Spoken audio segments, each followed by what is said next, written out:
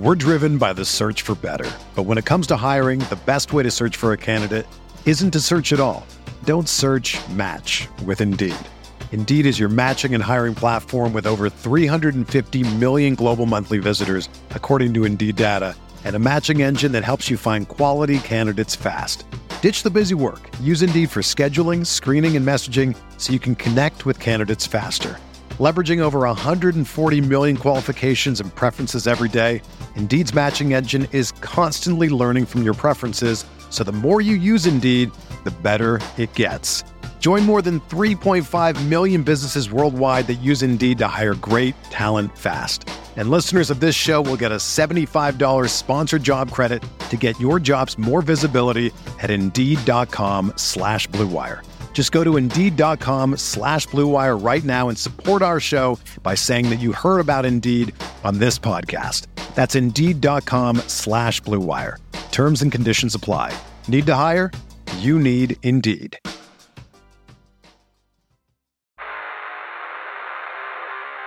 You don't want it, you don't need it, but you're going to get it anyway. The Kevin Sheehan Show. Here's Kevin. Protection breaks down and time runs out. Down goes Rodgers and the sack for Leonard Floyd. So now Rodgers sits down. A loss of 10 on the play, and hopefully the Jets are thinking that's the only loss on that play. See what happened at the end of it. Take a look here at the very end, and hard to see. Of course, he had the calf issue in training camp, but here's a little better look as far as what might have happened for him to go back down to the ground. And he's coming out of the game. What a moment last night. 4 snaps into the first Jets offensive drive of the season, and Aaron Rodgers tore his Achilles. He's done for the year. His career could be over. Tommy is with me. The show today presented by our good friends at Window Nation. Call them at 866-90-NATION or go to windownation.com. Mention my name. You'll get a free estimate. They'll take great care of you. They've got a phenomenal deal going on right now. I'll tell you about that a little bit later on in the show. So, were you watching last night? Yes, I was. And? I watched my Super Bowl pick go right down the drain. I had him as an with the fourth snap. I had him as an AFC championship team. That was a moment. I was watching the game with my son Corbin, who is a massive Aaron Rodgers fan. See, what's happened, Tommy, during the Dan Snyder years, and I know a lot of you out there have dealt with the same thing, is that as much as we tried, our kids just didn't fall in love with the home team here. It also coincided with things like fantasy football and your fantasy football team being more important and stars of teams being more important. Whatever the reasons, have been, I've got 3 boys. My oldest just doesn't really care much, anyway about it, although he's a big TCU football fan because he went there. And my middle son and my younger son are huge sports fans. And, my youngest son is probably the one that likes the Skins the most. My middle son, over the last, every bit of the last 6-7 years, Aaron Rodgers is just his guy. So he is rooted for the Packers. He has rooted in, he could not wait for last night. Last night was bigger for him than, the opener against Arizona on Sunday. And it's so funny because last year, when they lost to the Lions in the season finale to miss out on the playoff spot, I was watching that game with him, and he was just devastated. And then last night, he looks at me, and this is my true immediate reaction. I just said, "Uh-oh," and he said, "What do you mean?" And I said, "It just looks like non-contact, and non-contact usually is a bad thing. It can be an Achilles, it can be, a knee injury, but, that was not a big hit. That was, look, the ankle doesn't twist. There's no Alex Smith, where you've got to look away. There's no Joe Theismann where you've got to look away." And sure enough, I mean, the first reports that came out that it was an ankle injury and x-rays were negative, I was like, okay, well, maybe it's a high ankle sprain and it just didn't twist in the way it normally does. And he goes, well, what if it's that? And I said, that's 4 weeks minimum, but at least he's going to play again. And then, he's sitting, he's not even watching the game. He's on his phone following every report. And then the news came out that more likely than not, it was an Achilles. And I just thought it was an incredibly one of those moments, Tommy, as sports fans, it just was stunning. It stopped you in your tracks. Because if you were watching the buildup to this thing on 9/11 and him coming out with the flag, and it was the atmosphere at that stadium, you could feel it. And this is 6 months of waiting for this night. And it's over in 4 snaps, maybe for good. Yeah. Yeah, it was, are you kidding me kind of moment. I mean, it was literally, you can't be serious. You cannot be serious. Johnny Mack was there. Telling you that. Yeah. Yeah. And you could tell, I think, that that he knew he was done because of the way he just sat down there on the field. Yeah. Yeah, no doubt. They played the Vinny Testaverde from 1999 season opener against the Patriots. He did the same thing, and he was in agony. And Aaron Rodgers was, typical cool Aaron Rodgers. I mean, he knew, but there was no dramatic reaction. But you could tell he knew something wasn't right. Yeah. The hush over that crowd. There was no dramatic reaction from all those psychedelic drugs he's taken over the years. And all of those dark periods he's gone into. Yes. It really was, I mean, I'm going to get to the rest of the game because the whole night was just surreal in so many ways because everybody, the whole sports world is thinking about and following the latest on social media about this injury, and a game is going on, and Josh Allen's throwing 3 interceptions and fumbling in a game, and the Jets to the same player. To the same player, Jordan Whitehead had 3 interceptions in a game. Apparently, with the 2 interceptions, he already qualified for one of his big incentive bonuses in one game. And the Jet here. We'll get back to Aaron Rodgers. As the game was going on, I just said, look, the opener, week 1, you just don't know. But I watched this team last year, and this is one of the reasons I liked the Jets this year, is I just thought they had a really good roster minus the quarterback. And I'm watching this game, I'm like, oh, my God, their defense is just so talented.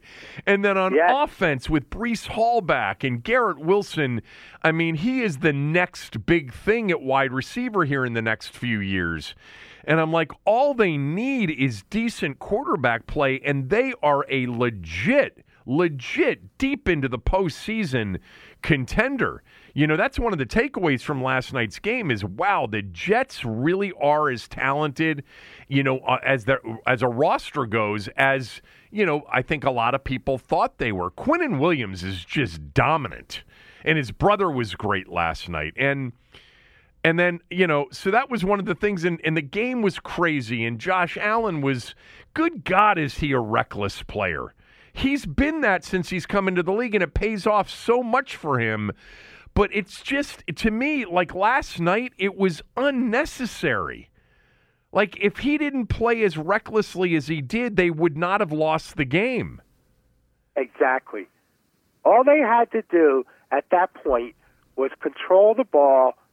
The Jets were not going to put up many points. We're not going to generate much offense.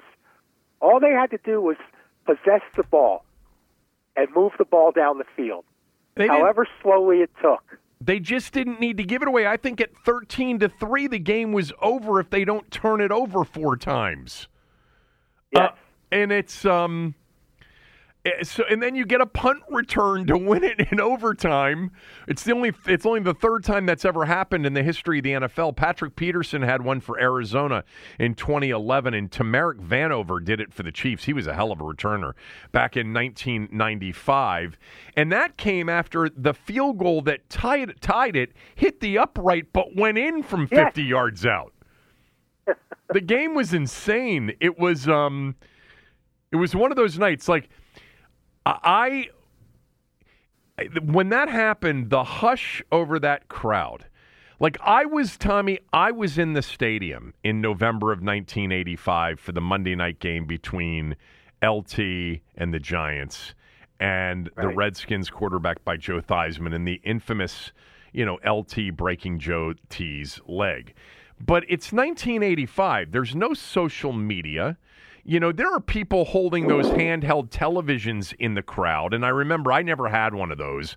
I was one of those guys that actually had a transistor radio and would listen to Frank, Sam, and Sonny, for updates. And but the people that had the handheld TVs, or maybe it was a Watchman back then. Remember those? Oh yeah. And you heard people going, oh, and then people would hover around and see the replay again, and you knew, and you could tell when LT jumped up and started waving everybody out. But that was in the middle of a game that didn't have 6 months of build-up to it, and it was a big game. Don't get me wrong. And, the Damar Hamlin thing last year, but again, the build-up for the game, but that was, an unbelievable hush that came over. Last night was we went from electricity, a buzz like you read about, to 10 minutes later, everybody in complete and utter shock. And part of the shock, I think, is because of the terrible history of the franchise. It was part of the shock, I think, was like, for New Yorkers, of all yes, things for Jet fans, that can happen to the Jets. Of all franchises, this could happen too. I think that was part of the disbelief. I mean, I remember in 1971, I was watching the game. It was a preseason game, and Joe Namath threw an interception against the Lions that linebacker Mike Lucci caught. And Namath tried to tackle him and busted up his shoulder and wound up missing 10 games that year. I remember how I felt that year as a Jets fan. But that was only 2 years removed from the Super Bowl, not like 54 years since they went to the Super Bowl. Right. So I think part of it was the hapless Jets. That was also part of the story. I do remember how I felt about Theismann, but we weren't hapless. We were coming off a Super Bowl win and a Super Bowl visit, and then a first-round playoff exit in '84.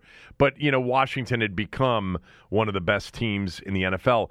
The funny thing about that night, Jay Schrader came in, and on the first snap from center, he threw a bomb to Art Monk for like 50 yards, and the place was alive. It was crazy, and then Schrader obviously took over.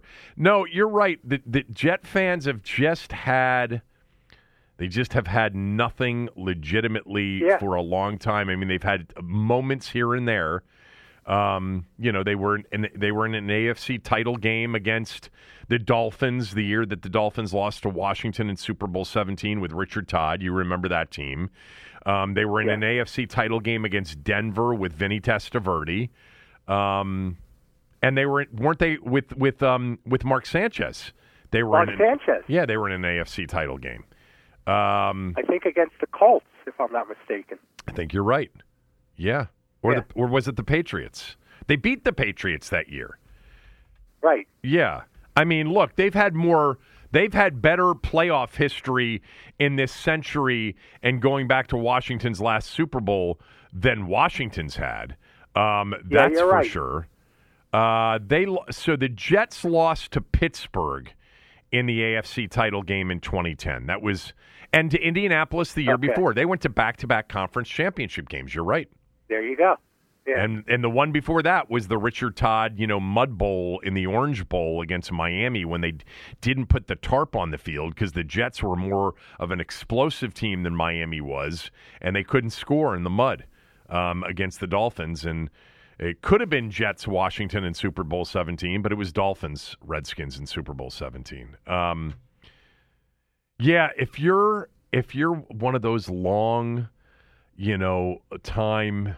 Long-suffering, to a certain extent, Jet fans, and you knew the kind of team you had and all you were missing was a quarterback, last night just has to be devastating. Like, it would have been I do think it would have been so much better had it happened in week 3. Or even, probably at any point last night was going to be bad. But on the 4th snap, you got to be kidding me. You're shitting me that this dude is done for the year after 4 snaps. Did you read Diana Rossini's story? She said that Aaron Rodgers was not thrilled with the cut block techniques that allowed for some early pressures that he didn't think needed to happen. We'll see how much he really. I can't wait to hear him speak for the first time. Now, this is a 9 to 12 month recovery. And Achilles, 9 to 12 months. Do you think he's 39 years old? Do you think he plays again? I think he does. There's a lot of. I think he does. Yeah, a lot of dollar reasons. He's stubborn enough to want to play again. Yeah, the turf, especially the Meadowlands turf, has been blamed by some of the players. Players I think want regular grass. These non-contact injuries, I guess, happen a little bit more on this kind of turf. I had my friend and my orthopedic surgeon who did my back surgeries, Dr. Michael Goldsmith, and he's one of the best orthopedics in town for spine and back. I had him on the radio show this morning, and he did say, look, 40 is like the time where this becomes a higher probability injury. So for those of you who said about the Aaron Rodgers trade, you would have never done it, because I said I would have done it in a heartbeat had I been Washington, and that was never going to happen with the ownership situation. I don't think it was ever going to happen because I don't think Aaron Rodgers would have come here. But for those of you who said I would have never made that trade because he's going to be 40 years old and he wasn't that good last year, and he's in decline. You look smart today, especially if you predicted that he wouldn't be able to play 17 games because he was hurt last year. It's one of the reasons he didn't have a great year. That and the fact that Devontae Adams wasn't there anymore. I agree with you. I think he will play again. I think he will rehab and come back and give it one more go. Because and, as far as regret on the trade, when you have a chance to get Aaron Rodgers with that roster, the draft picks you gave up are meaningless. Well, they really don't mean anything. They only have to give up a second rounder. The Jets have had draft picks for 54 years, and what good has it done them? Good point. Draft choices are complete, coin flips a lot of the time, and it's less than a coin flip in terms of the odds. They only have to give up a second-round pick now. They don't have. He had to play 65% of the snaps for them to get a first-rounder. So the Packers are only going to get a second-rounder from the Jets.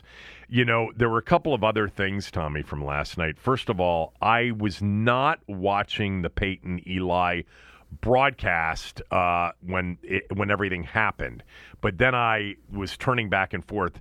Peyton was just apparently absolutely disgusted with Zach Wilson, and yes, he was. He doesn't think they have a chance with this guy Zach Wilson, and so I didn't think he was that terrible. He wasn't good. He threw a terrible pick. There's clearly an issue with Zach Wilson. And he was only the second pick in the draft. And then this morning on Greenberg's Get Up, which I tuned in for because Greenberg, has basically Big Jets fan. Outfitted himself Aaron Rodgers gear head to toe since the trade. RG3 was in this morning. Oh, so you know what he did, don't you? I was watching it when it happened. So my God. So I'm going to play it for everybody right now. When you talk about free agent quarterbacks, there's a reason that certain guys aren't in the league. It's because they're uninspired. But Foxy knows this. Some of these guys like Carson Wentz, Cam Newton, Colin Kaepernick, myself, it's not that we can't play the game anymore. It's that we're a big distraction if you bring us in. I had a GM tell me this offseason, hey, man, I know you can still play. You look like you can still play. But if we bring you in, it's going to be a distraction for our starting quarterback. So now that your starter and Aaron Rodgers is out, you can potentially go and grab some of those guys and bring them in. So, it's just, yeah. I mean, he's so shameless. He's so devoid of any shame. It's just stunning. He's devoid of any, true awareness of himself and what people and how people view him. The look on Dominic Foxworth's face and some of the other guys, I mean, the eye rolling on the set. By the way, he kept going throughout the show. He mentioned it multiple times about him being a possibility for the Jets. The idea that some guy said, man, I know you can still play. Well, what's somebody supposed to say when they run into somebody like him? There's a reason he's not playing for anybody. He can't play. Did you see him the last time he tried to play for the Steelers? He can't do it. Man, it just goes to show you that intelligence doesn't, mean that you can't be completely devoid of self-awareness, because I do think he's an intelligent person. I think if you watch him, I've said this before, he does a really good job calling games. Excellent calling games. He's entertaining. He's, analytical. He did the Utah-Baylor game from over the weekend, and I happen to have been watching some of that game. When he's on these sets, he actually has great personality. He's a phenomenal communicator. I think he's a quick thinker, whether you agree with him or not. He graduated, remember, from Baylor in 3 years. This is a highly intelligent dude, but he has he's a narcissist, clearly. But then I guess, lack of self-awareness kind of coincides and goes hand in hand with narcissism. But I just trust me on this. The Jets are not calling RG3. You better be careful there, Kevin, because you're treading on a Washington football icon. Okay?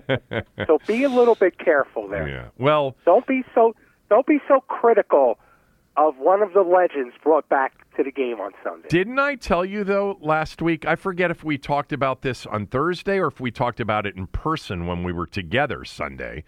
I predicted a response that would be, warm, more warm than not, because here's the thing, Tommy. RG3's not despised by this fan base. He's polarizing. I mean, I guess that's the best way to describe him. That's the most complimentary way to describe him, is that he's polarizing with this fan base. I personally would not have had him back as part of this day. For people like me, I don't need to see RG3 there with Riggo and with Sonny and Billy, even Champ Bailey, Clinton Portis. He's not beloved. He's divisive. He's polarizing to this fan base. But I think, sometimes miss out on something. Younger people who don't have any attachment to a winning franchise or a normal functioning franchise. 2012 is a year they'll never forget. By the way, I know that. By the way, for me, it was an exciting year. Shock and awe. It was. Shock and awe. Yes. Nobody was on board more than me. I know. The shock and awe guy. But, you keep saying for young people, that's their important era. That's their important year. And I get that. But to be honest with you, what I know about the business of marketing these days, particularly in the NFL, I mean, they may give lip service to it, but you can't count on young people. They don't really give a shit about young people. You can't count on them coming to the games. They have no money, for one thing. They don't watch the games the whole thing. They come when they feel like it. Uh-huh. The fan base they have to bring back are you guys. You keep saying this. That's the fan base they have to bring back.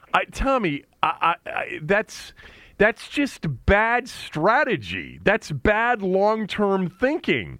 My shelf life, my lifetime revenue possibility for them is a fraction of what it is for somebody who's 22 or 23 years old, whether they have money now or not. That's a long-term NFL problem. That's a long-term sports problem right now. Mm-hmm. Period. Is the generation of fans who don't care as much as we did about going to games. Well, they care about the games, though. They care about the games, though, because they're betting on them and they're fantasy playing with them, and the NFL's is as popular as it's ever been. I know that, but they care about the highlights. That's what they care about. Yeah. And by the way, yes, he got a warm reception. He brought his kids out as cover. True. I didn't say anything about that. I didn't want to. I mean, who else but that was out pretty. On the field with their kids? He's smart. He is not a dummy. He's not. Yes. Anyway. But the fact that I would love for the Jets to sign him. Too. That would be so hilarious. Oh my God, me too. Me too. You know what? There are probably some people that he works with that wouldn't mind if the Jets signed him either. But I'm not, by the way, I'm not referring to my very good friend who works with him on the Monday night thing. I haven't even heard from him about what his opinion is on the group. I actually think they did a good job all together last night with Scott hosting the show with Scott your buddy? Yeah. Your buddy Scott? Yeah. Is the best thing that happened to Monday Night Football in years. Yeah, and I didn't watch all of the pregame, but I certainly watched the postgame with him in that stadium. He does a great job with everything. They won't sign him. Actually, you know who I think they should try to sign? Your son, Colt McCoy. I would. That's not bad. I mean, look, the immediate conversation, of course, was about Brady. Okay, let's just assume Brady's not coming out of retirement, but can you imagine if Brady, because that team is ready to win a Super Bowl with a really good quarterback. By the way, I don't even need, it is. Look, you almost have to have a really good quarterback, but the quarterback has to just be good to have a chance to compete for a Super Bowl this year. They've got absolute studs on that team. They really do. But assuming it's not going to be Brady, I thought Stop for a second. Okay. Stop for a second. Yep. Doesn't Brady own a piece of the Raiders? I don't know that is official yet, though, Tommy, right? I thought he did. Would it preclude him from playing for another team? I think you can't play and own a piece of an NFL team. Mm-hmm. I could be wrong, but go ahead. If it's not Brady, and it probably won't be. Yeah, and look, by the time some of you listen to this, they may have already signed another quarterback. But assuming that they're not going to trade, like another name that came to my mind very quickly was like Matt Stafford. But after the way he played on Sunday, if I'm Sean, you've got Aaron Donald, Matt Stafford, Cooper Kupp, although he's injured for a while, and a couple of really interesting young players. Like they destroyed Seattle. It's week one. We talked about week one. Total head fake most years. You can't come to any conclusions after the first several weeks of the season, really. Definitely not week one. But he's not trading Stafford, I don't think. Yeah. And, somebody like There's that would be the one guy that, on a team that may be bad this year, or at least going into the season, was predicted to be pretty awful. I went to, who are the, backups? Flacco's been there 2 out of the last 3 years. He's beloved in every locker room he goes into. He's a total team player and he has made it vocal that he wants to play still. I didn't even know that. But yes, they probably would love to have a veteran presence like that. And by the way, if you're thinking about a Flacco or a Colt McCoy, it's not going to be Carson Wentz. They can't have Carson Wentz and Zach Wilson in that locker room. They have to bring in a veteran presence, although maybe Aaron Rodgers will be around. I don't know. But I was thinking Flacco, and I thought of Colt McCoy. To me, like we've always said, look, Colt McCoy on a really good team, I always said, can go 8-8. But on most teams, he's a 6-10 full-time starter. But he's one hell of a backup, and he's a willing backup, and he's a great locker room guy. Everybody loves Colt McCoy. Beloved everywhere he goes. By coaches and teammates. Everybody loves Colt. And Zach Wilson, they need a possibility of somebody else. Those are names that came to mind. By the time you listen to this, perhaps they've already made a decision. But it can't be Carson Wentz. You can't put Carson Wentz in such a volatile situation as that. You can't do it. I mean, it would be New York Backpage tabloid everyday chaos. Yeah, I mean, the fact that Carson Wentz hasn't been given any chance, tells you all you need to know about what the league thinks of Carson Wentz. It's the same thing Indianapolis and Philadelphia thought of him, but for whatever reason, Ron ignored. Ron and Dan at the time ignored. Although Ron wants to tell you that was his call. That wasn't Dan's call. That's right. During it. But, that was unfortunate. I'm disappointed because, look, the NFL survives all of this. Remember when Brady went down in week 1 that year and Matt Castle came in? The league, it's not like people stopped watching because Brady was hurt and out. It's not like people stopped watching when Brett Favre retired or Peyton Manning. This league is bulletproof.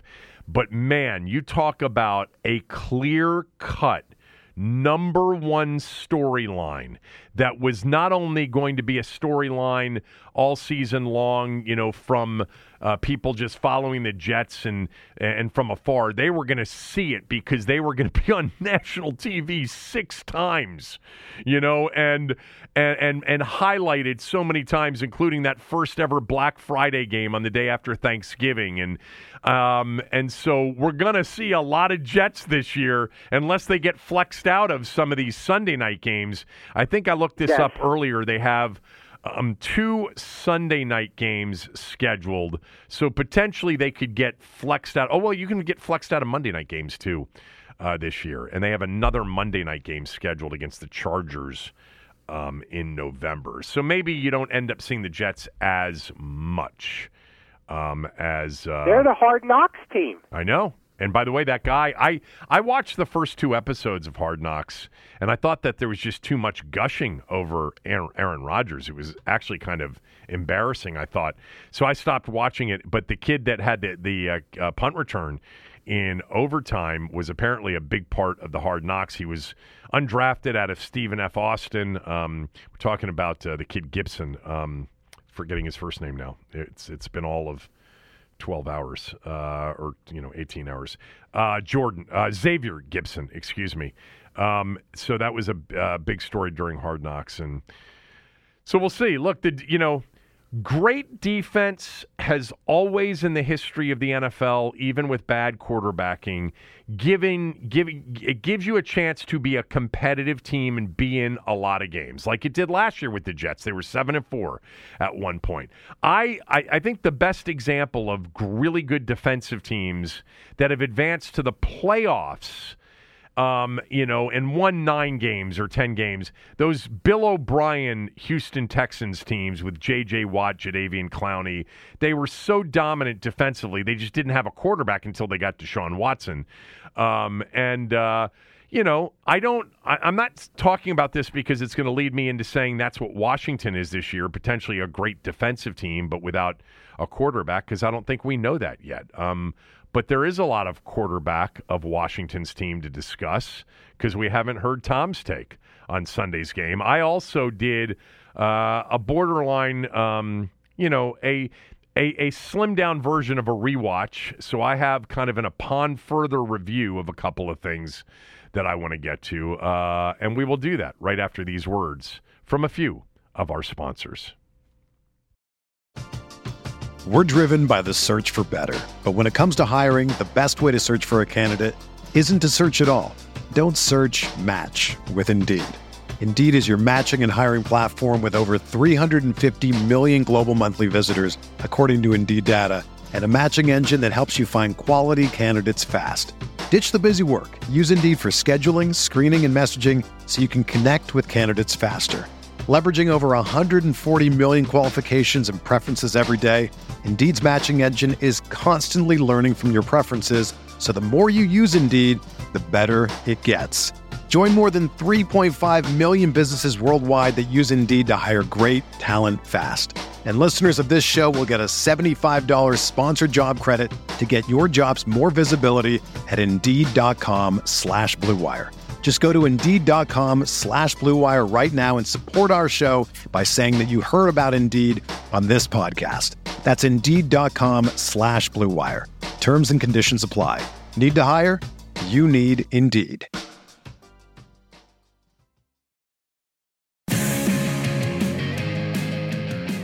Hey, Washington, D.C., are you looking for the ultimate outdoor destination to watch upcoming games and groove to live music?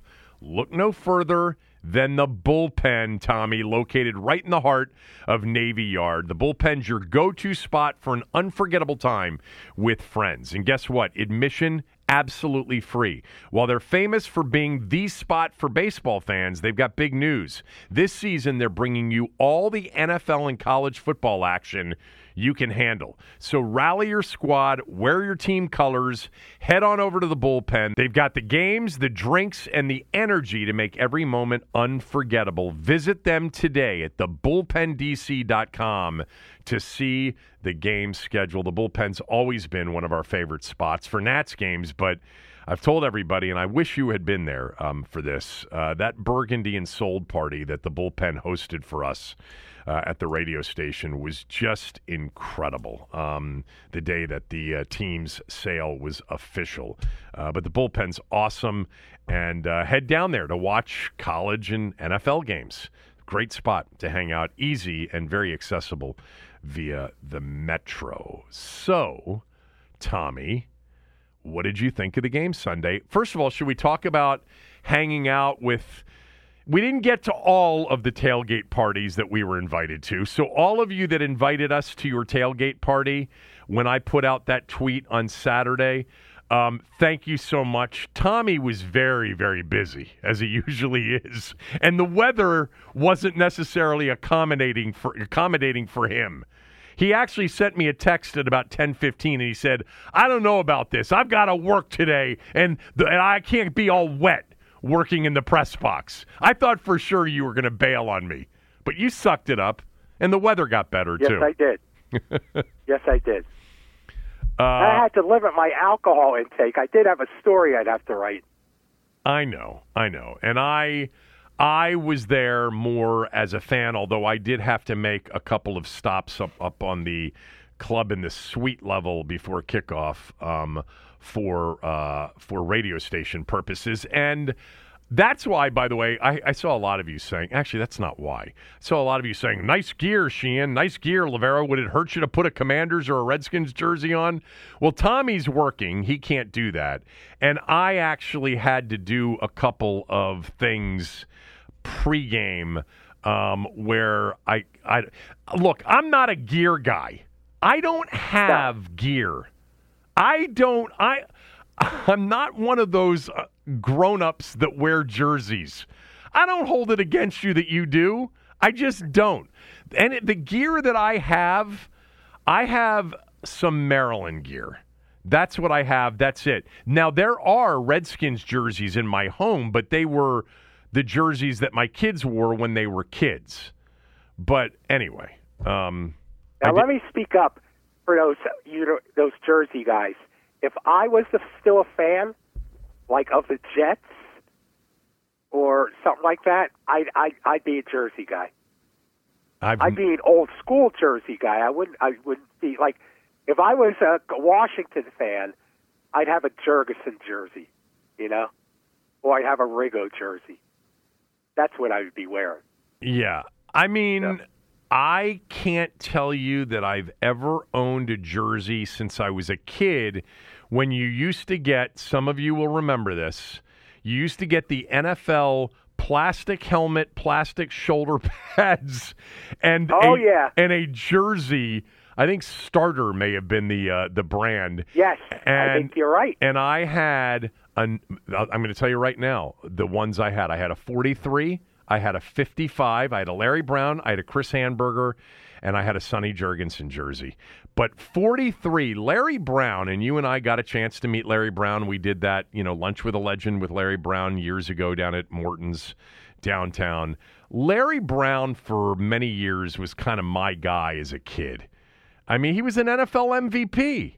And I loved all the players. I mean, there were a lot of players that were really favorites. I mean, I was in a house where my father was a big, my uncle was a big Sonny guy, and he came to the games with us. So that made me really love Sonny. But I loved Billy too. But man, did I love me some Larry Brown as a kid. But that's the last time I think I actually had a jersey. You know what, I used to have those ski, the ski or the wool caps, winter caps, Redskins caps. I had several of those. I probably had the knee-high tube socks with the burgundy and gold. Probably had a couple of those. I do have wait a minute. I have a couple of long-sleeve tees, black, with the Redskins logo on it. I have a couple of those because I wore one, I think I told this story, like it was 6-8 months ago into a Starbucks early in the morning, and some woman gave me shit for wearing it. She said she thought that was inappropriate. Let's just say... You don't have any Commanders jerseys, do you? Oh, no. No Commanders gear. No. No gear? Nope. Okay. No. I'm not going to have Commanders gear. I didn't think so. You know what? I have actually, now that I'm thinking about it, a WFT ski cap. It was sent to me with a bunch of other stuff, but it was the one thing that I took out of the pile of the other stuff that was sent to me. So, anyway, enough about that. We had a good time. It was great meeting a lot of you. Sorry for those of you that we didn't get around to see. So, what'd you think of the game? Well, I mean, the game... and I wrote this in my column, it's nice that they won. It's a nice bow on what was a great package of a day. But the whole day felt, and I don't mean to diminish people who are held hostage and then set free, but that's what it felt like. It felt like people tasting freedom for the first time. In the parking lot, in the stands, at the game, There's a scene in the movie Brubaker. You ever see Brubaker? Yeah. Is that Burt Reynolds? No, Robert Redford is the yes. Yeah, I know the movie. And actually Morgan Freeman's in it. Yaphet Kotto's in it. Yep. And there's a scene where they're about to let the inmates who have been in solitary confinement for years and never being let outside. And Robert Redford makes sure that they all have sunglasses, because this will be the first time they've seen the sun in years.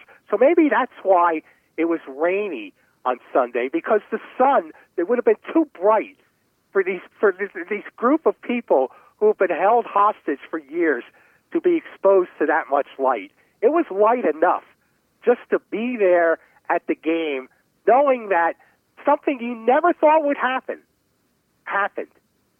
I mean, forcing an owner out of the league is like a supernova.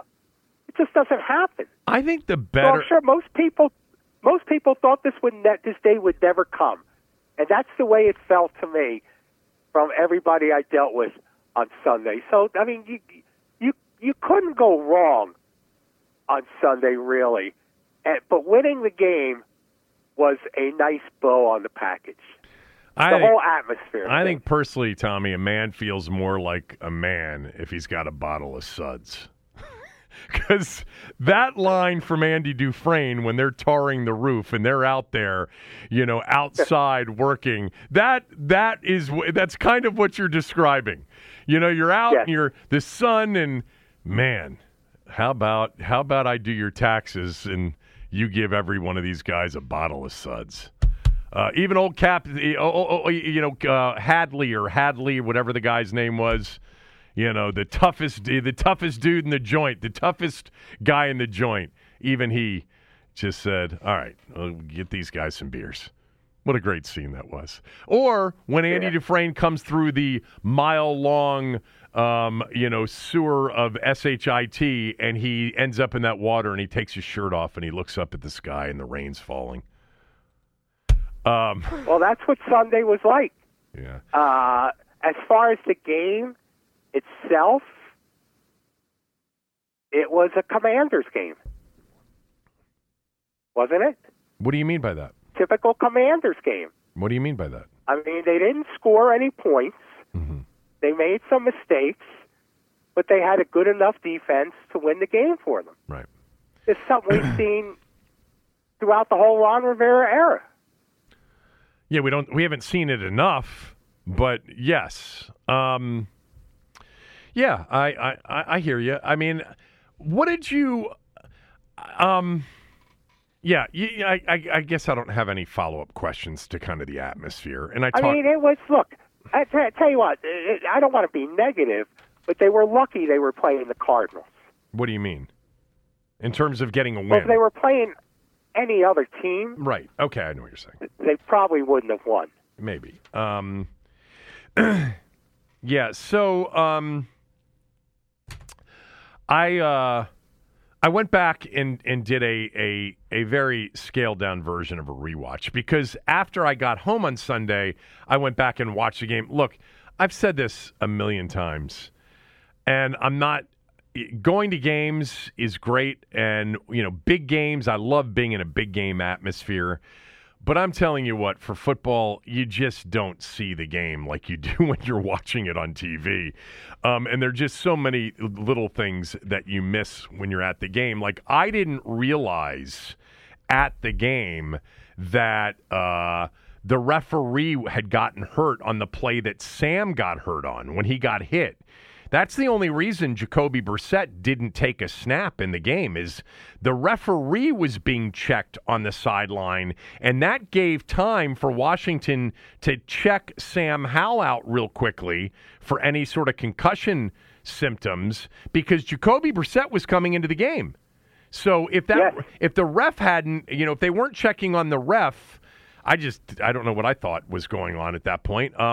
We probably would have seen a snap from Jacoby Brissett. But there are a couple of things that I picked up on after kind of going back and watching the game. First of all, with respect to the 6 sacks, and I think on the show yesterday I said they all happened in the first half. Actually, they didn't. 2 of them happened in the second half because a couple of them that I thought were sacks on kind of scrambles that I thought were negative yardage were actually 0 yardage, so they didn't count as sacks.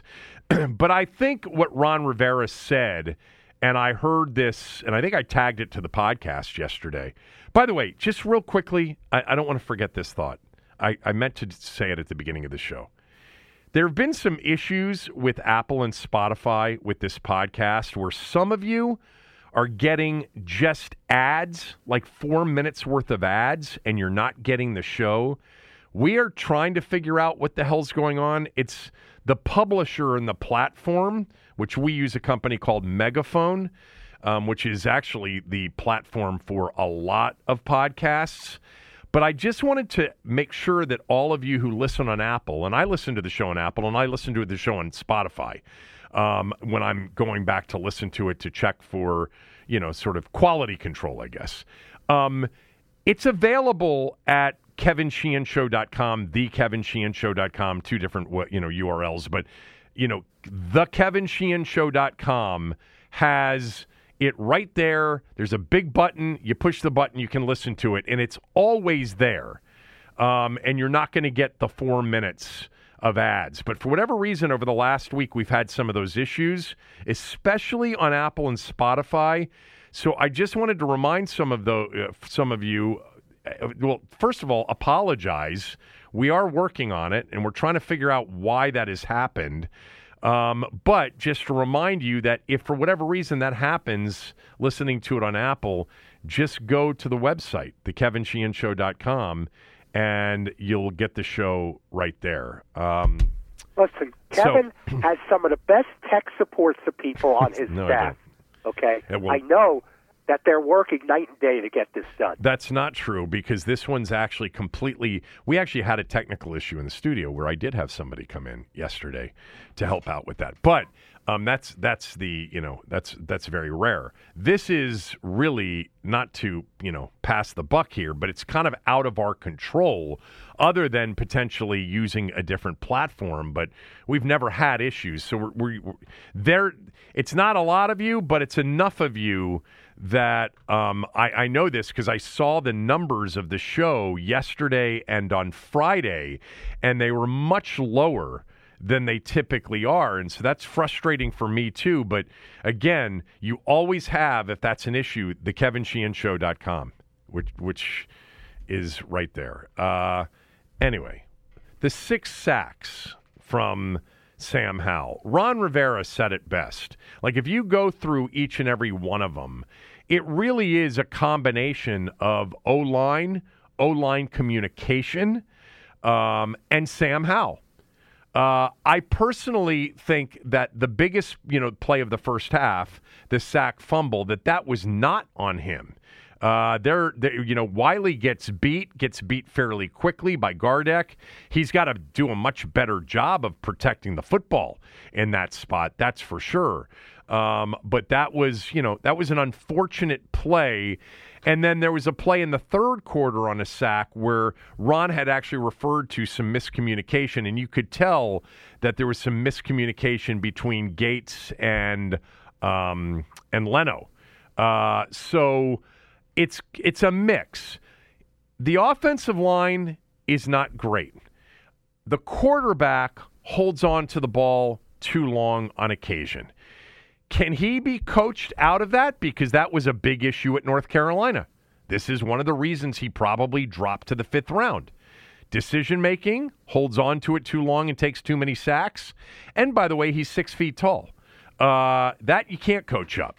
But the other part, you can. And this is the kind of thing that hopefully a year from now we'll say, remember when he was holding on to the ball and he took all those sacks? He's only taken 2 sacks in the last 7 games, and with good coaching and good coachability on his end, hopefully they can coach him out of that. I am more concerned, actually, by the offensive line, and that leads me to this. A lot of you sent me the PFF grades from the game. And Pro Football Focus had the top 5 offensive performers for Washington, had 3 of them being offensive linemen. Look, the guys at PFF that I have on the show, I like those guys. Nick Ackridge comes on with us, came on with us a lot last year and maybe a little bit the year before. Sam Monson, Eric Eager, who's gone. A lot of those guys, I actually like them. They're excellent guests, by the way. Excellent guests. I don't know how Andrew Wiley ended up being the 4th best offensive player per PFF. Now, the grade wasn't exceptional. It was barely above average. It was like a C+. And none of the grades offensively were great grades. Charles Leno graded out the highest, followed by Cole Turner, Sam Cosmi. And that, when I get to the rest of my kind of rewatch and upon further review, I'll mention Cosmi. And then Wiley was 4th and Curtis Samuel was 5th. I don't get that at all.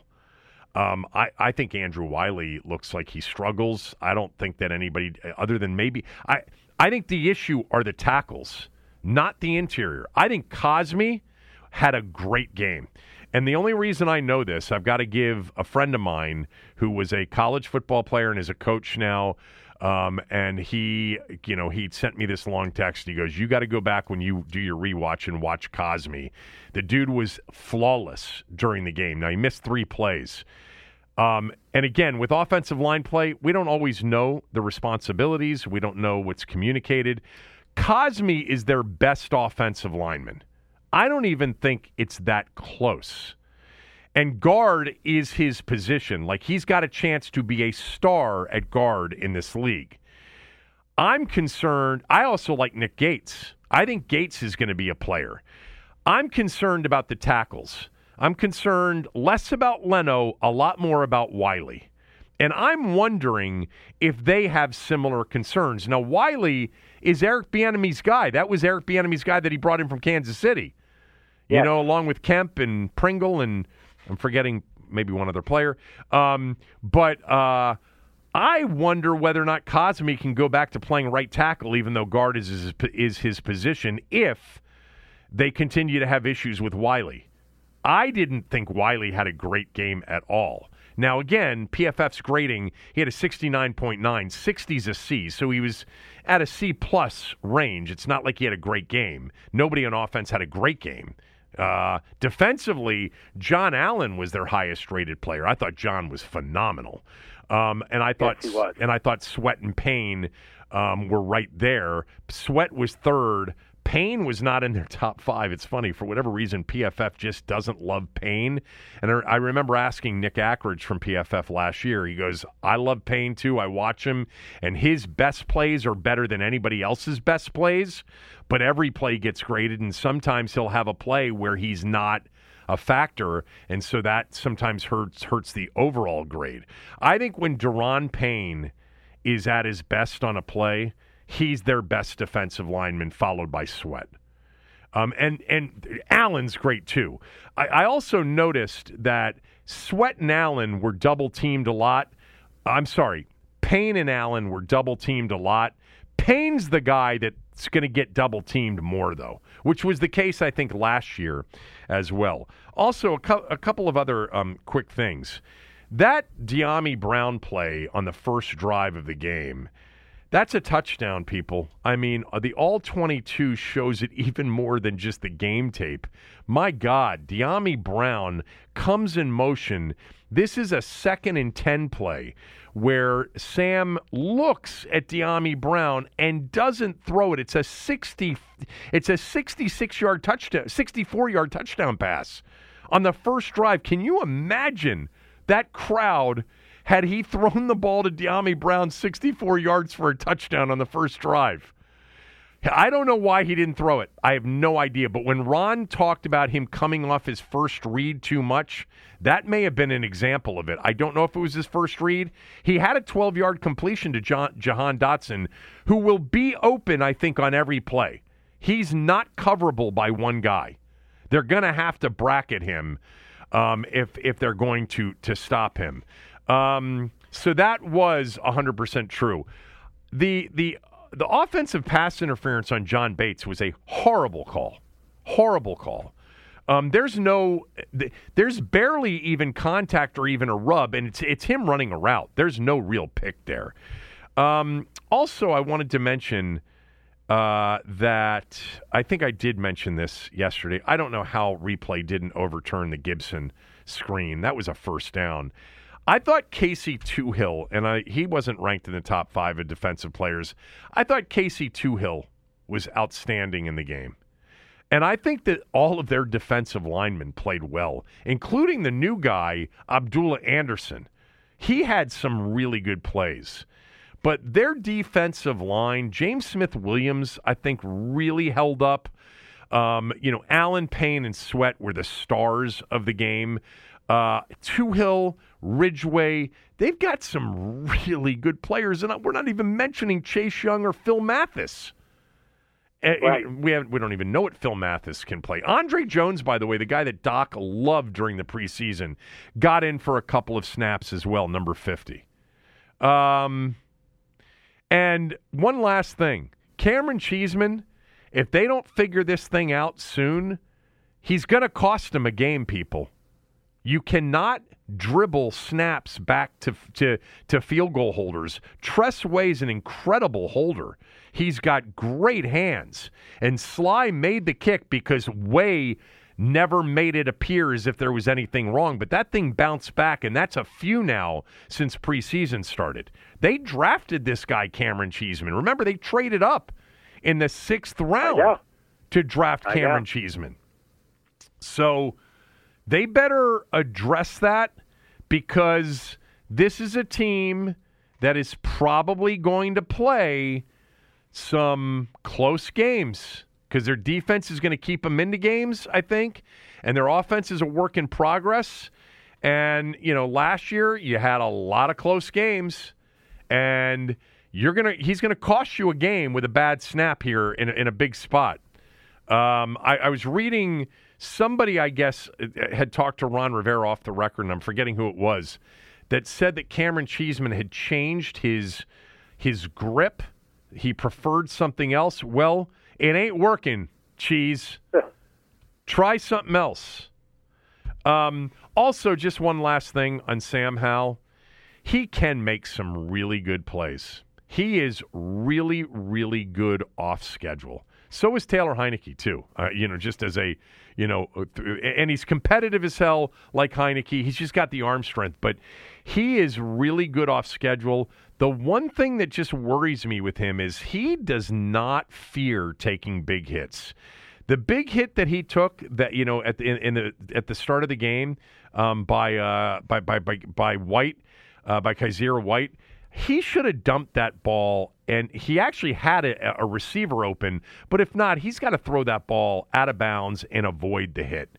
He doesn't seem to be a guy that fears the hits. When you go back and you watch him as a runner at Carolina that last year where he rushed for over 1,100 yards and then took 300 and something plus yards worth of sacks, which is why the net number was 828. That's the way they do it in college. I mean, he sought out contact.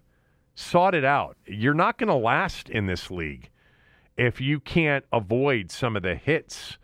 And that would concern me as well. But he made some plays, man. He made some plays, and he's got an arm.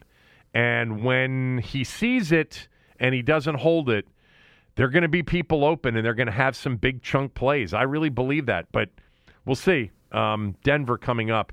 My bookie has Denver as a 3.5-point favorite right now. Once again, Tommy, Washington is the lowest over-under total on the board. This week, a little bit higher than where it was last week, where it went off at 37.5, 38. This week, it is 39. There are a lot of totals that are super low. Last week one was a very low-scoring week, and the unders, by the way, were 4 and 12. But go to mybookie.ag, use my promo code KevinDC. A deposit of $50 or more, you'll get a $200 bonus into your account instantly.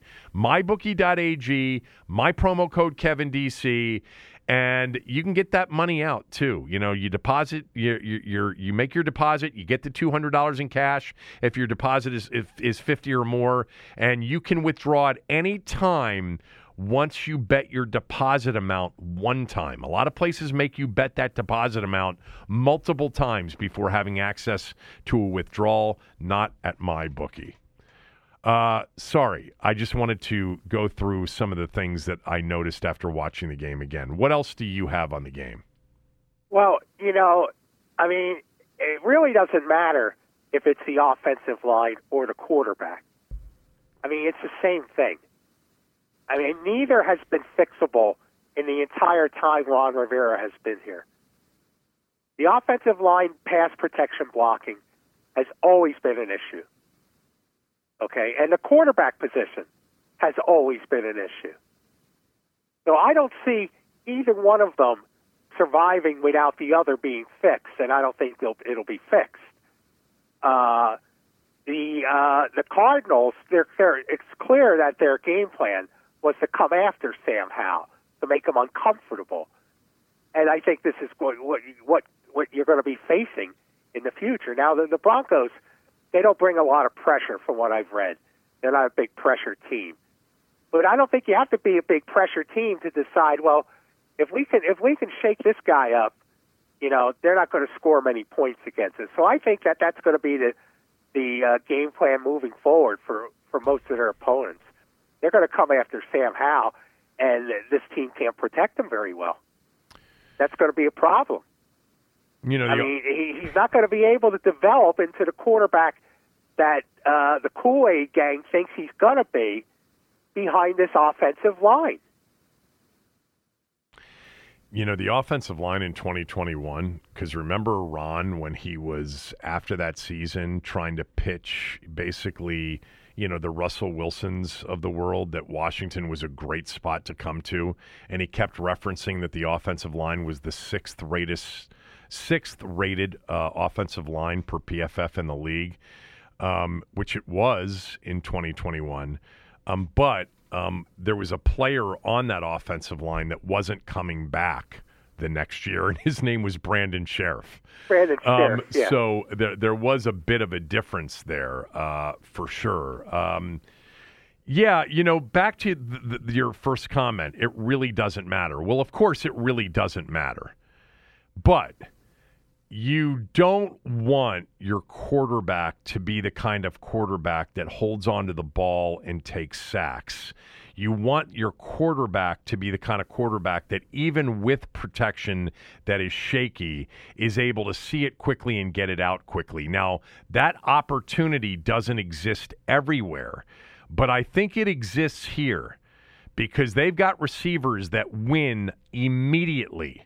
He's got options early. Now, on some of that drop back stuff, and I was critical of that yesterday, I thought that they, for basically 2.5 quarters, they dropped him back too much, and it was deadly at times. They didn't move him around enough. But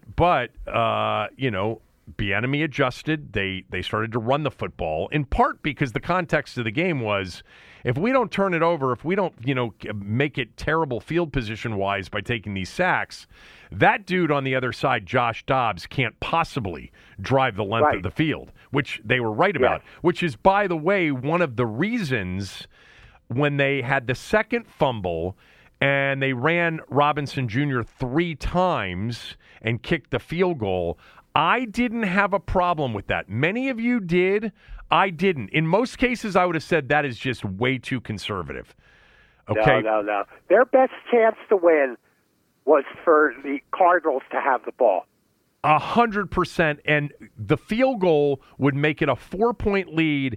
And the chances that dude was going to drive them 75 yards in the final 2.5 minutes of the game for a touchdown to win it was like near zero. So I did not. And for the Cardinals, their best chance to win was for Washington to have the ball and force a turnover. Yeah. So I didn't have a problem with that strategy. But back to, it doesn't really matter. It does a little bit. I need to see the growth from Hal on processing, on getting it out quickly, and not taking the big back-breaking sacks. And by the way, protecting the football as well. Because there are quarterbacks with a lot of weapons that, if they're quick and they've got a quick release and the offense is designed the way theirs is, which is, very West Coast in nature, you don't have to protect for as long. I mean, Carson Wentz was a ball holder. He held the ball too long. They also had issues with the offensive line. This offensive line may have some issues as well. Sam Howell holds onto the ball occasionally too long. I want to see that part fixed because that'll make the guys up front look a little bit better. Look, it's when it's a complete jailbreak on every play, like it was last night for Buffalo and for New York on the other side. There's a lot of times not much you can do with it, but Washington's got guys that are open literally when the ball's snapped. So I think there are options. And he's also, he had that ball tipped and picked off. At 6 feet, or barely above that, he's going to have to figure out those passing lanes. You heard Carlos because they were lucky they didn't get more passes picked off in that game. Well, the one at the end of the half would have been a backbreaker and probably a game ender, given their inability to really, move the ball consistently without, Arizona helping out. But the Carlos Watkins for Arizona, he had a couple of interesting quotes. Number one, we knew coming in he held on to the ball too long. And number two, he's a shorter quarterback, and we had a game plan to get hands up and get some balls tipped. And that's going to be a lot of what people will come. That's always the case with shorter quarterbacks.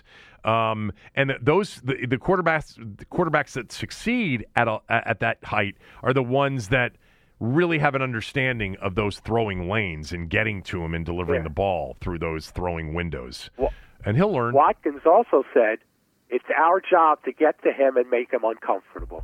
Yeah. I think that's job number one for everybody facing this team until he proves them otherwise. Tommy, he had some really good plays in the game, though, too. I mean, I gave him a C for the game. And that's fair. And I thought that, there's a lot to improve upon, and Arizona's not supposedly one of the real difficult teams on either side of the ball this year. He's going to face, coming up against Buffalo in particular and Philadelphia, better defenses. Dallas, he gets twice this year. That could be, a dominant defense this year. And, Washington on people's schedules this year, they're going to say this is a hell of a defensive line, because it is. Yes, they will. Window Nation's offering you just a phenomenal deal right now, all right? You pay nothing for 2 full years, and you get up to 50% off all style windows. You don't have to put any money down, no payments, no interest for 2 years. Bows, bays, double hung, any style window. You're going to save thousands on the new windows. You're not going to pay for them until the year 2025. When you start paying, you'll pay half price. And all the while, your home will look better, and you will decrease your energy bills, your heating bill and your air conditioning bill by up to 30%. I've been endorsing Window Nation for 14 years now. I've got complete trust in them. You can as well. Many of our listeners have been Window Nation customers, family members, friends. Call them at 866-90-NATION. Go to windownation.com. Mention my name. You'll get a free estimate. They'll take good care of you. If you've been thinking about new windows, Window Nation, no money down, no payments, no interest. 2 full years, no interest, up to 50% off all style windows. 866-90-NATION, windownation.com. Something I learned by looking into the Denver-Oakland game. Actually, they're not Oakland anymore. They're Vegas. Denver's Washington's opponent that I will share with you when we come back right after these words from a few of our sponsors.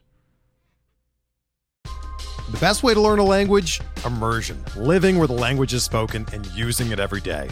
But if that's not in the cards this year, you can still learn a language the second best way, and that's with Babbel. Be a better you in 2024 with Babbel, the science-backed language learning app that actually works. Don't pay hundreds of dollars for private tutors or waste hours on apps that don't really help you speak the language. Babbel's quick 10-minute lessons are handcrafted by over 200 language experts and help you start speaking a new language in as little as 3 weeks. Babbel's designed by real people for real conversations, and their tips and tools are approachable, accessible, rooted in real-life situations, and delivered with conversation-based teaching, so you're ready to practice what you've learned in the real world. Here's a special limited-time deal for our listeners. Right now, get up to 60% off your Babbel subscription at babbel.com/Blue Wire. That's 60% off at babbel.com/Blue Wire, spelled BABBEL.com/Blue Wire. Rules and restrictions apply.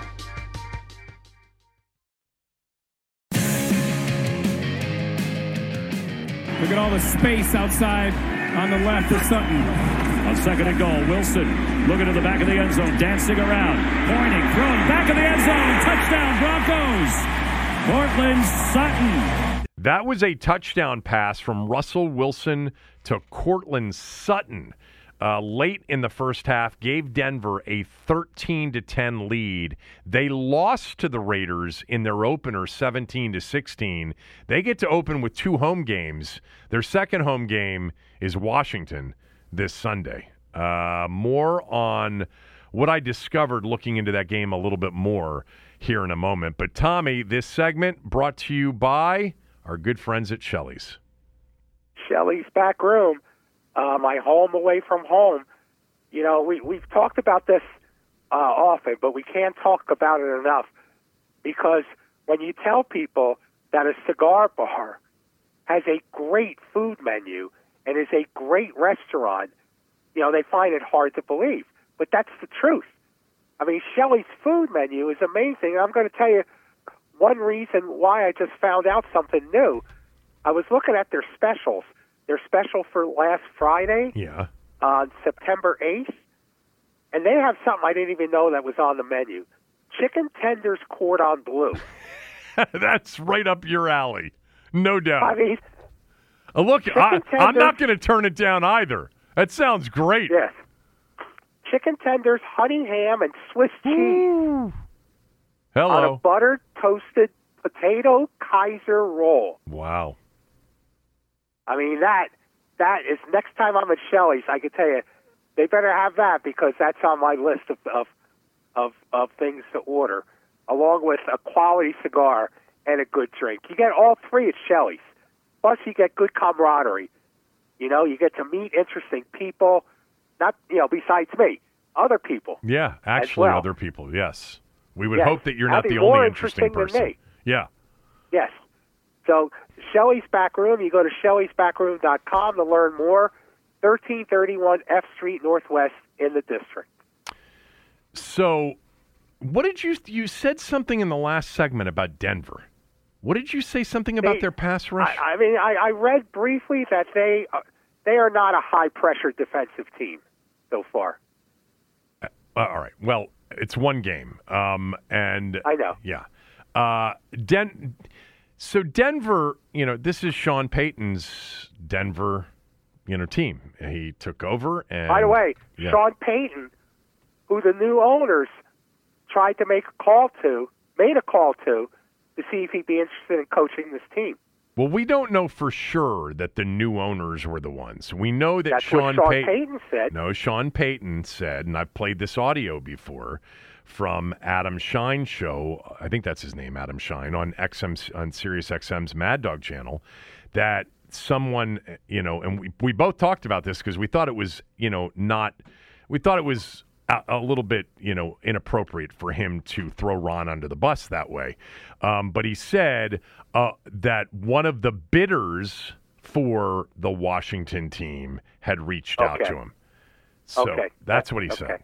And then he went on to talk about the great days at RFK and how much he loved Washington. But anyway, so, yeah, I mean, I wonder if that's a motivating factor for Ron this week. I hope it is. This game on Sunday that they played against the Raiders in Denver, Sean Payton's first game as a coach, you know, this was one of those games that people were paying attention to. Will Russell Wilson look like Russell Wilson again? I'll get to that in a moment. But the game was a 17-16 final. The Raiders beat the Broncos by a point. Denver's kicker, Will Lutz, who Sean Payton brought in from New Orleans, he was his kicker in New Orleans, missed an extra point and a field goal in the game. Rather important points missed in the game. But here is the thing that I discovered about this game. It is one of the oddest games you will ever see. There were only 6 possessions by each team in the game. The entire game. They only had the ball 6 times each team. All right, 12 total possessions in the game. How does that happen? Well, you end up driving the ball for a long period of time with a lot of plays inbounds, without a lot of incompletions, so the clock is just rolling. You know, you don't have a lot of balls hitting the ground, clock stopped, you know, not a lot of timeouts being called, etc.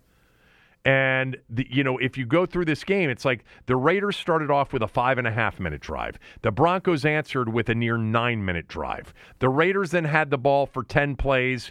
The Broncos had it for 8. The Raiders had it for 5. The Broncos had it for 9.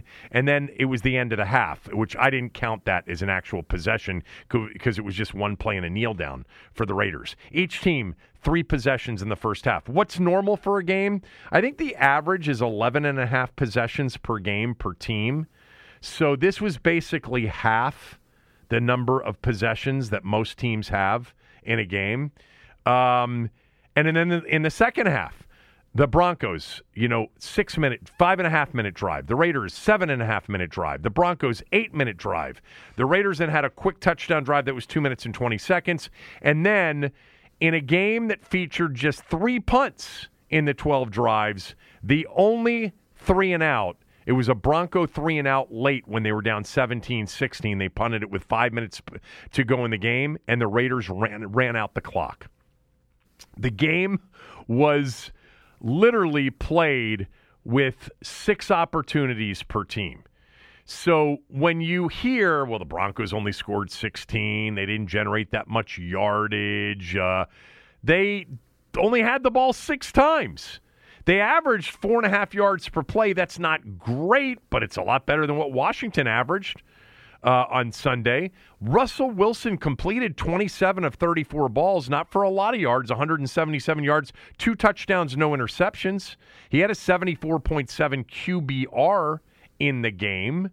Jimmy Garoppolo, I think at some point this year, I'm not a big fan of the Raiders going into this year, but if the Raiders win games this year and they're in contention, at some point people are going to have to say, you know what, that Jimmy Garoppolo, you know what he does? He just wins. That seems to be what he does. He just seems to win. He was 20 of 26 for 200 yards, 2 touchdowns, had an interception into the end zone in that game.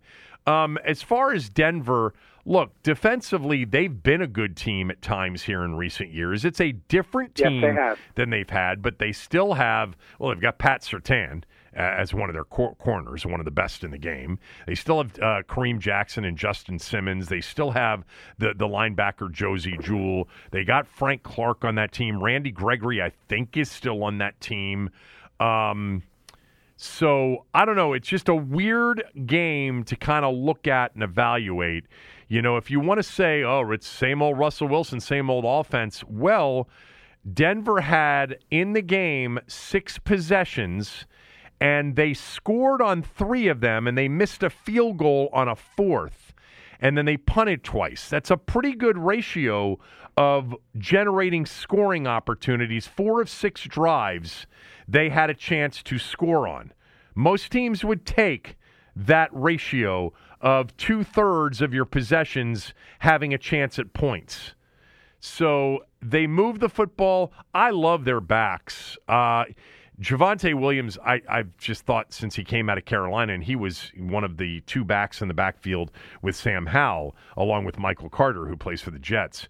And then Samaje Perine, man, he's had a pretty good career since he left Washington. Yes, he has. He did. And he played well for Cincinnati. Played well for Cincinnati. He played well for Denver on Sunday. He had 8 carries for 41 yards. That's over 5 yards per carry. He had 4 catches in the game as well. They lost Tim Patrick before the season started. That hurts them a little bit. But they do have Sutton, who should, if he can ever stay healthy, at 6'4" and 230 or whatever he is, being able to run 4.4, he should be so much better than he is. But look, they'll be desperate because they lost their opener. They don't want to start off the Sean Payton era 0-2 with 2 home losses. But I also think that Washington defensively is going to be a much tougher test for Denver than Vegas was. Sure. Vegas has good defensive players. Yeah. So we'll see. Do you think this point spread is fair? Yeah, the 3.5, like I would have preferred to see 3. 3.5, whenever you see that, it's like the odds makers are encouraging you to bet the underdog. Like they're like, look, you're getting more than a field goal, When it's at 3 or 2.5, they're encouraging you to take the favorite more. Or Right. at 3, it's kind of a push. But when we see 2.5s and 3.5s, it's an indication of what they kind of like to a certain degree, or what their thinking is, and where the action will be. We'll see. Who the hell knows? The dogs on Sunday, or for the first week in the NFL, were 10-6. Underdogs were. And the unders were 12-4. It was not a high-scoring week one. It actually wasn't. There were close games, but I went back and looked at this. The Detroit-Kansas City game, Washington game, the Minnesota-Tampa game, the Tennessee-New Orleans game was tight. The Denver Raiders game was tight. The Eagles-Patriots game was tight. The game of the weekend, obviously, was the Dolphins and the Chargers, and then last night's game was tight. But other than last night's game, no other game came down to like the last possession where there was a walk-off touchdown or a walk-off field goal. Everybody was taking knees at the end of a lot of these games to end them. But so, at this point in the season, like I was reading something very early this morning that the low-scoring week one can definitely be attributed to 3 preseason games versus 4. And I'm like, it's not that. It's that coaches are playing starters less and less and less. And they're relying on practice and the joint practices as the real prep. And, now Joe Burrow didn't even get practice time because he hurt. So that explains a little bit why he threw for 82 yards. It's not because he didn't play in the preseason. It's because he didn't practice in the preseason at all. But we'll start to see the offenses catch up here soon enough. Did you see the video of Myles Garrett swaying back and forth on the defensive line? Yeah. He's so good. That was pretty wild. He is so good. Man. Yeah. There's some pass rushers in this league. That is for sure. Last thing. Let me just ask you. Any update on the Nat situation, the Strasburg thing, the Rizzo thing? Do you have any new news on that? You know what? I'm working on a column about it. There's a darkness that's fallen over the baseball operation there. I mean, in terms of anybody knowing what's going on, they're people who work on the baseball side are nervous, upset, and clueless about what's going on with the team. It's really amazing. Well, what does that mean? Is Mike Rizzo going to be here or not? Yeah, they don't know. Nobody knows. Mike has assured everybody he'll be back, but they just fired 10 scouts. Mike didn't do that. Mike would never fire 10 scouts. Right. He's like the patron saint of scouts. The whole Strasburg debacle. Somebody who works for the team said it's Bowden-esque right now. So these are dark days. Remarkably, it doesn't affect the team the way they play. No, C.J. Abrams, 2 homers last night. Yeah. Has done a good job, but it's also a locker room of young players and spare parts, not veterans.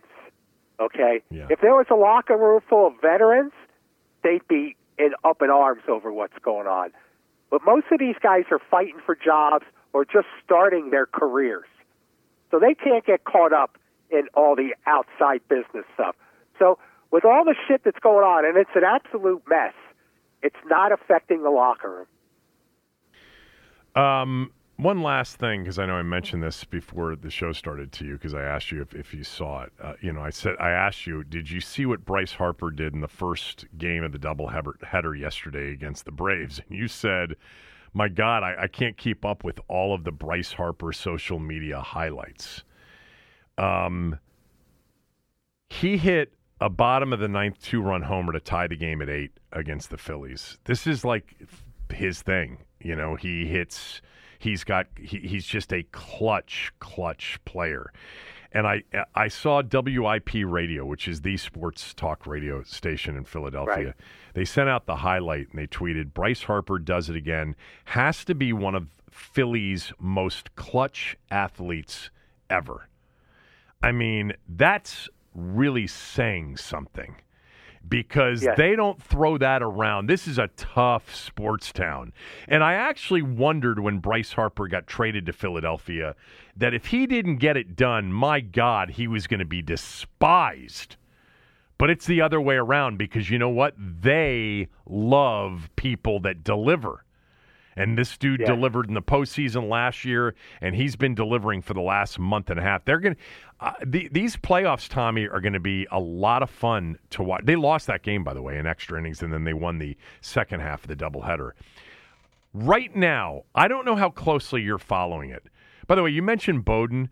Bowden is an excellent guest. I hear him all the time on Mad Dog Radio. He's an idiot, Kevin. Is he? He has no credibility. Really? Okay. And what he says is bullshit. Well, I'll tell you what. He's a good guest. By the way, good guests aren't always right, but they tend to be entertaining and good communicators. Oh, he's a clown. He's a clown. Who after the Braves? Do you agree the Braves are the best team in baseball? Yes. After the Braves, who's the best team in baseball? I think it's the Orioles. Really? More than the Dodgers? Yeah. Yeah, I think it's the Orioles. You know, when I got back from Spain, my editor said to me something that never occurred to me. He said, are you going to go up and cover the postseason in Baltimore? And I just hadn't thought of it because, you know, like in 2014, 2015, when the Orioles were making the playoffs during that stretch of runs they had, you know, in the middle of the decade. Right. The Nationals were making the playoffs the same year. Right. So I covered the Nationals. I never went up to Baltimore to cover any of those games because I was covering Washington playoff baseball. So I'm going to be going up to Baltimore to cover postseason baseball. It's kind of exciting to go back to Camden Yards to do that. Yeah, that's. I mean, the only thing that team is missing is postseason experience, and maybe a closer. You know, because their closer got hurt, and they're going to try to bring him back, but nobody knows how that's going to go. But they may be young and innocent enough to just not care about the pressure of the situation. So I'm going to go to a playoff game in Baltimore. I've been to playoff games in Baltimore way back when, and it's I have such back in 96 and 97. I covered all those. And the atmosphere for those things, if you're a sports fan, just so great. I was looking at, you know, what their likely first round matchup would be. The AL West winner and the Orioles. The Orioles will be the 1 seed, assuming they hold on to the division, and the AL West winner will be the 2 seed, and then which means it could be Dusty. Yes, it could be Houston as the 2 seed. Imagine Dusty against the Orioles in an AL championship series. That would be fun. But so then the Central winner, which right now it's going to be Minnesota, they're going to be the 3 seed, and then you get into the wild cards, which will be Tampa Bay will be the 4, Toronto would be the 5, and I think it's Texas or Seattle right now would be the 6. Well, the Orioles are going to play the 4-5 winner so it's going to be a Tampa Bay Orioles, you know, divisional, you know, series after that first, you know, round of the seeds 4 through 6, and that really could be the American League Championship Series. On the other side, like I understand, and you follow this much more closely than I, but I've been paying attention a little bit. The Braves are like they're all time good right now, and the Dodgers are great too. But I think after that, the Phillies might be the most dangerous team going into the postseason. They are so explosive offensively. Yeah, they don't have the starting pitching. They may not for the postseason. But you know who's red hot, Tommy? And I mean red hot is Trey Turner. Trey Turner is on fire. Yes, he is. He's a great player. He's a great player. He wasn't going to play like that the whole year. He's a great player. Yeah. So, yeah, the playoffs should be great. We're only basically 3 weeks away from that. Yeah. You got anything else? Nothing else for you, boss. Back tomorrow. Everyone is talking about magnesium. It's all you hear about. But why? What do we know about magnesium? Well, magnesium is the number one mineral that 75% of Americans are deficient in. If you are a woman over 35, magnesium will help you rediscover balance, energy, and vitality. Magnesium supports more than 300 enzymatic reactions in your body, including those involved in hormonal balance. From functional medicine doctors to mental well-being and female hormone experts, we all know that magnesium is the one mineral to improve all aspects of well-being and health. But which one? Magnesium Breakthrough from Bioptimizers, the trusted choice recommended by leading experts with 7 best-absorbed forms of magnesium to ensure your body receives the support it needs for overall well-being. Go to bioptimizers.com/balance today and use code BALANCE10 for 10% off. Support your journey to wellness at bioptimizers.com/balance. Magnesium Breakthrough from Bioptimizers, your foundation to optimal health and vitality.